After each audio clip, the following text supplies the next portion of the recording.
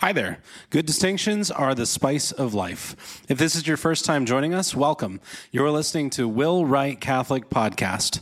It's wonderful to have you with us. Today we're going to be talking about a fairly difficult subject, the subject of human suffering. Because, look, we all know that life contains a great amount of suffering. There's bad things that happen to good people, and bad things happen to bad people, and good things happen to bad people, and good things happen to good people. So how do we make sense of all this? How does a good and all-powerful God allow there to be evil in the world?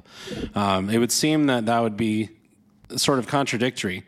So that's what we're looking at today, this idea of human suffering, this mystery of suffering.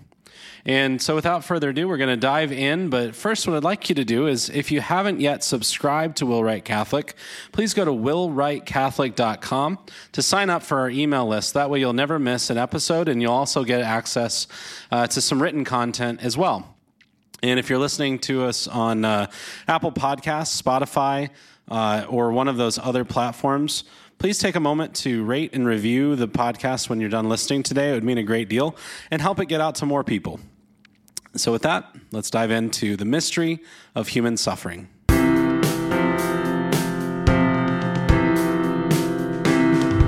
St. Thomas Aquinas, when answering the question of whether God exists, brings forward two objections. And if you're not familiar with the disputed questions model that the Summa Theologica does use, as well as many other scholastics from the time, basically objections are brought forward, and then later there's an answer given, and then it says on the contrary, and then gives what is contrary to those objections, and then answers those objections individually. Well, in St. Thomas's work, in the question of whether God exists, he only brings forward two objections. The second objection says that everything we see in the natural world can be explained by nature or by human reason. Therefore, we do not need to suppose God's existence. To this objection, St. Thomas says that we can trace back what's done in nature back to the first cause, which must be an immovable and self-necessary first principle, which we call God. And he then references his 5 ways, which are converging and convincing arguments to demonstrate God's existence. But for the remainder of today, I'd like to focus on the first objection that St. Thomas raises to God's existence. If you're unfamiliar with this disputed question format, again, it's like this. There's objections posed, then a section where a brief response is given with an on the contrary, and then the main teaching is delivered in the I answer that section.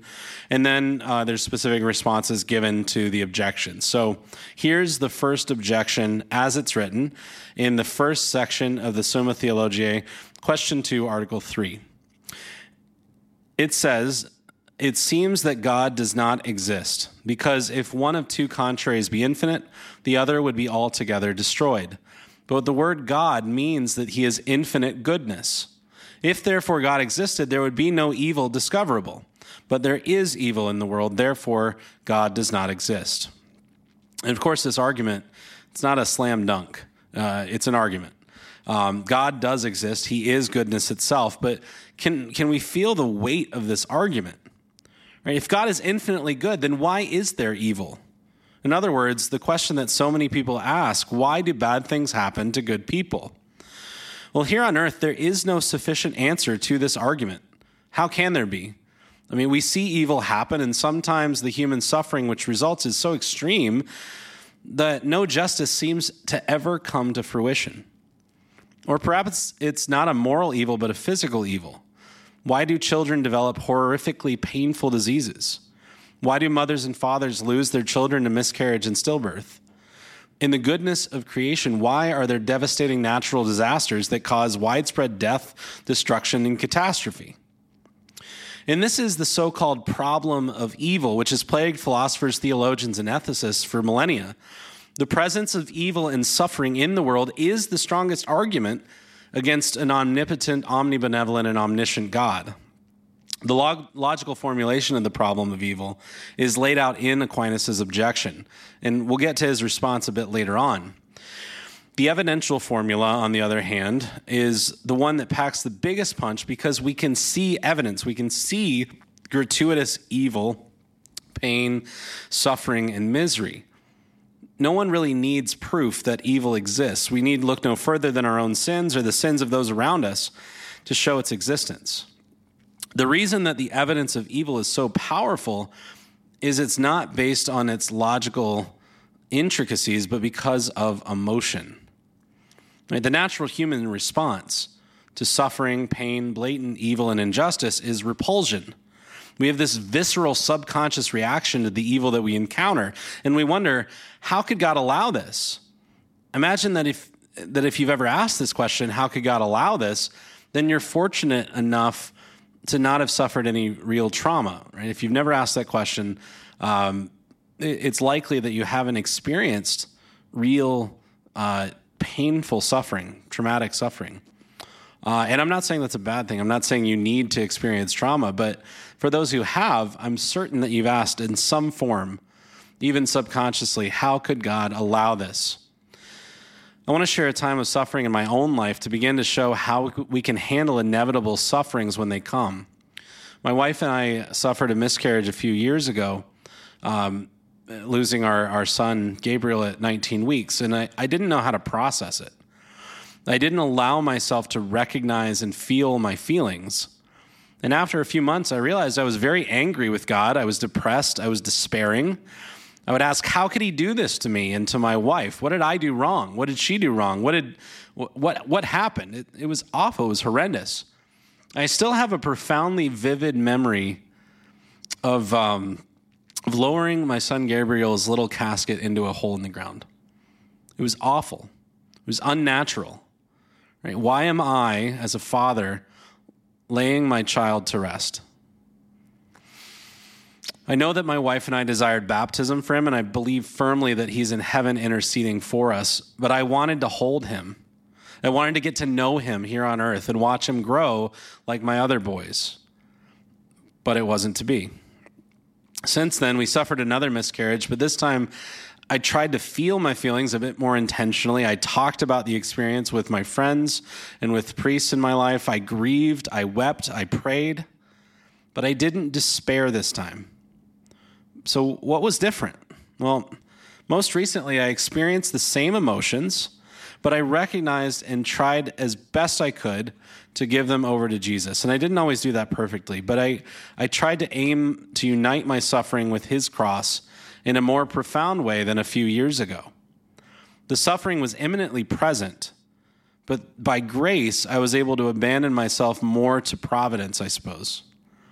My response of faith and abandonment to divine providence wasn't perfect, and I wasn't dealing with a real serious mental illness, which is depression, right? It's something that people don't choose, and it's not something that can simply be overcome with prayer, right? But God spared me from that this time, I suppose, in some way, where I didn't have clinical depression, so to speak.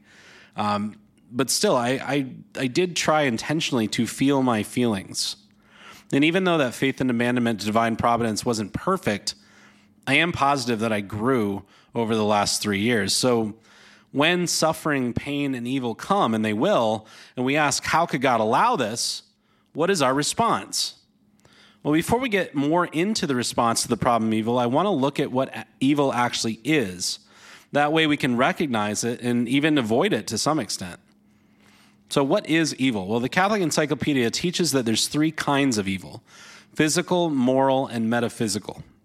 Physical evil is what arises from nature and includes sickness, accident, death, anxiety, disappointment, disabilities, and imperfections in regards to the full development of human powers.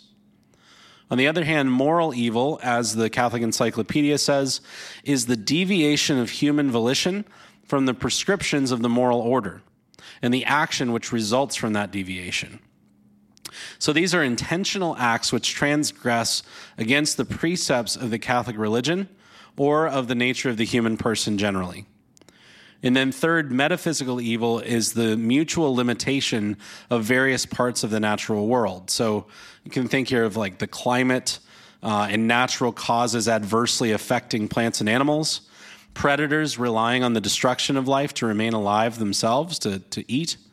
The constituent parts of nature also have a system of perpetual decay and renewal. And this type of evil, quote unquote, is really more of a relative perfection than an imperfection because creation was designed as it is by God.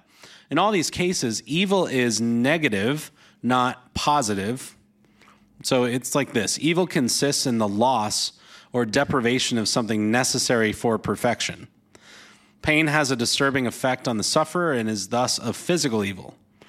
Moral evil is evil because we're using reason improperly to choose a lesser good or neglect a higher good. Some argue that evil does not actually exist. Instead of it's merely a lesser good in place of a higher good that ought to be. It's an imperfection where perfection ought to be. It's a whole where there ought to be a whole, if you will. But our human experience points to a more complicated reality. Right? We know that evil exists in a very real sense. What we can be sure of, though, is that God did not create evil, nor does he cause evil. Nothing is evil in itself. It's evil in relation to other things or persons. The same fire which burns and destroys gives life-giving heat and light. The same water which drowns gives life and nourishment. The same free will which chooses evil has the capacity to also choose good. And so it's important to look at this distinction between the perfect and the permissive will of God. God is perfect. He doesn't suffer any defect of weakness or change. He doesn't change his mind. When it says in Scripture that God relented of the evil he was to do, or he changed his mind, or whatever phrase we see, that's an analogous sense. God does not actually change.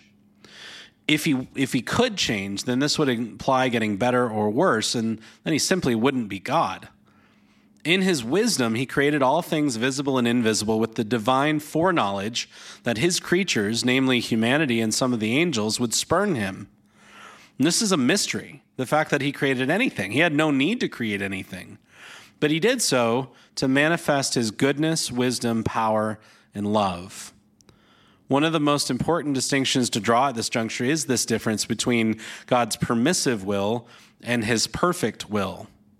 Simply put, God has a perfect will. Another admittedly imperfect way to phrase this would be his original plan. The perfect will of God for humanity consisted of a desire for Adam and Eve to follow what is sometimes called his indicative will, because he's indicating what he wants, right? The indicative will of God is what he wants and how he wants it perfectly. And we see this indicative will for Adam and Eve in Genesis. He told them not to, as Genesis 2:17 says, eat the fruit of the tree of the knowledge of good and evil. And he's telling them, do not do this. And when Adam and Eve disobeyed, sin entered the world along with the consequences of sin, which are suffering, pain, and death. Human suffering was not part of God's original plan. In giving humanity free will, God permitted or allowed evil to enter the world. His free creatures made in his image and likeness rebel against his indicative and perfect will and commit evils. These are not within the perfect will of God. They belong tacitly to what we call the permissive will of God. He allows it to happen because he has the long view. Only he knows the end of the story, and he assures us that his justice will come to fruition in the end. And so what's our response to this problem? What's our response to the problem of evil? We should recall the great diversity of metaphysical evil, which comes together to embody the universe as a whole.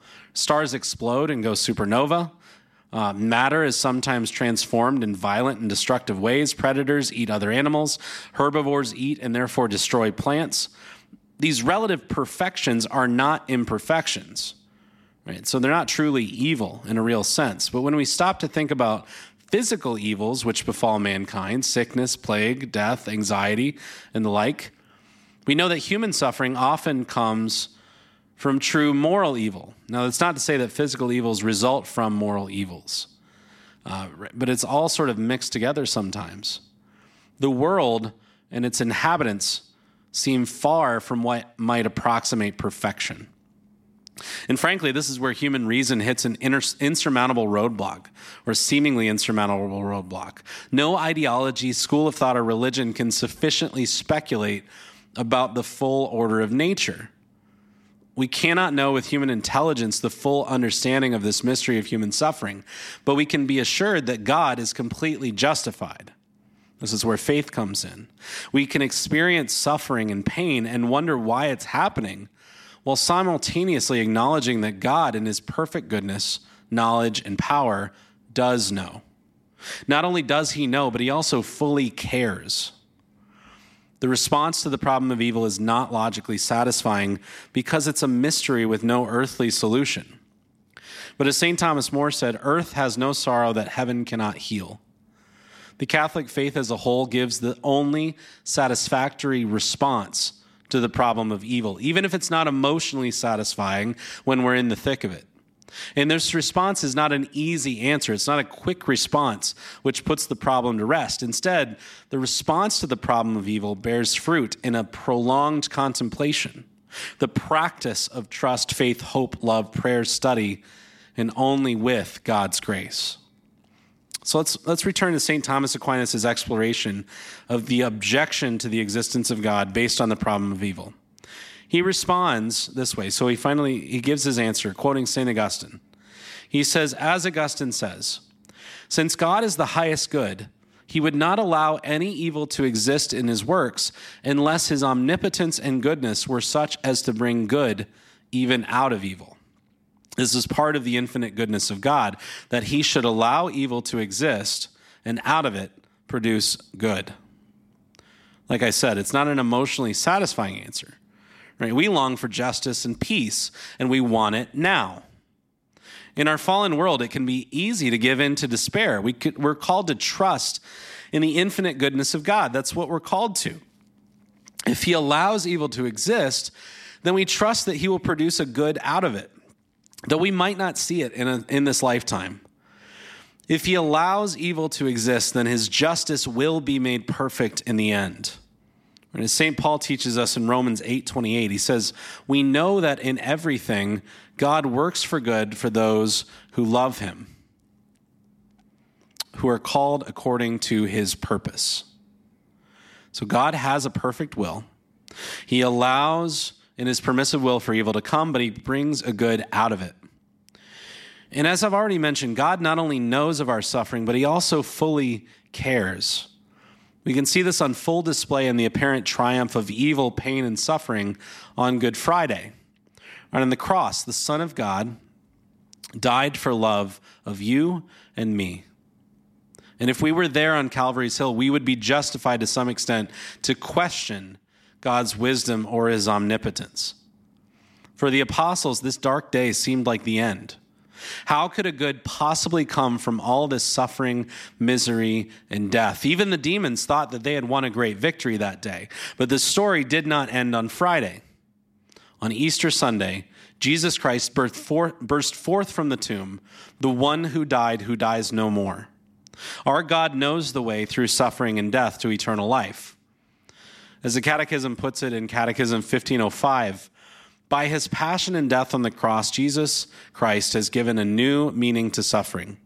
It can henceforth configure us to him and unite us with his redemptive passion.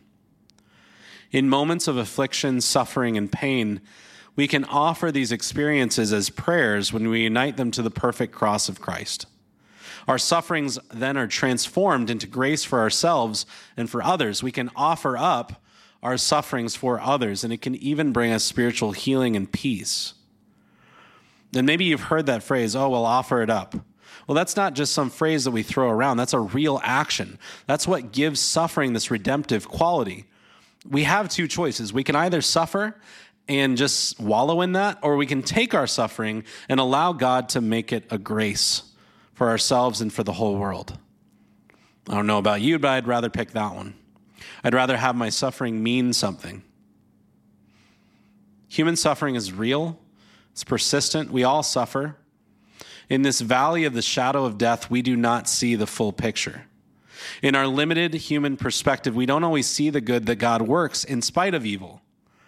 Nonetheless, the merits of Christ on the cross continue to flow to us as grace through the sacraments. And so we hold fast to the truth of the Catholic faith. We trust in God, especially in the darkest times.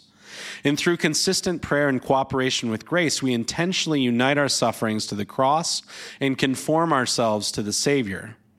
We rely on the intercession of the sorrowful and immaculate heart of Mary, who was pierced by accompanying her Holy Son on the way of his passion.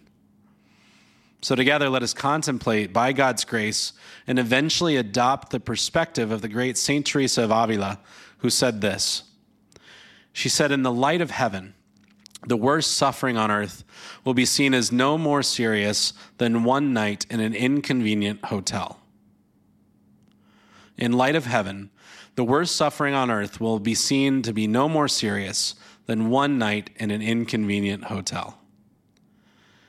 Now, St. Teresa is not trying to downplay the real pain of human suffering, but hopefully by God's grace, this helps us enter into the eternal viewpoint of Almighty God, who not only knows of our suffering, but deeply and personally cares.